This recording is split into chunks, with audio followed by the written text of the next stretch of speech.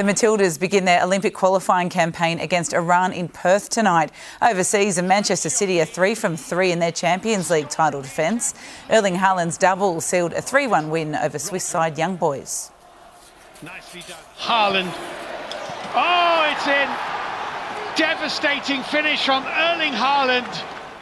The game between PSG and AC Milan was halted when a pitch invader dodged security and hugged Kylian Mbappe. There were more hugs to come for the French megastar, this time from teammates after he scored the opener in PSG's 3-0 win.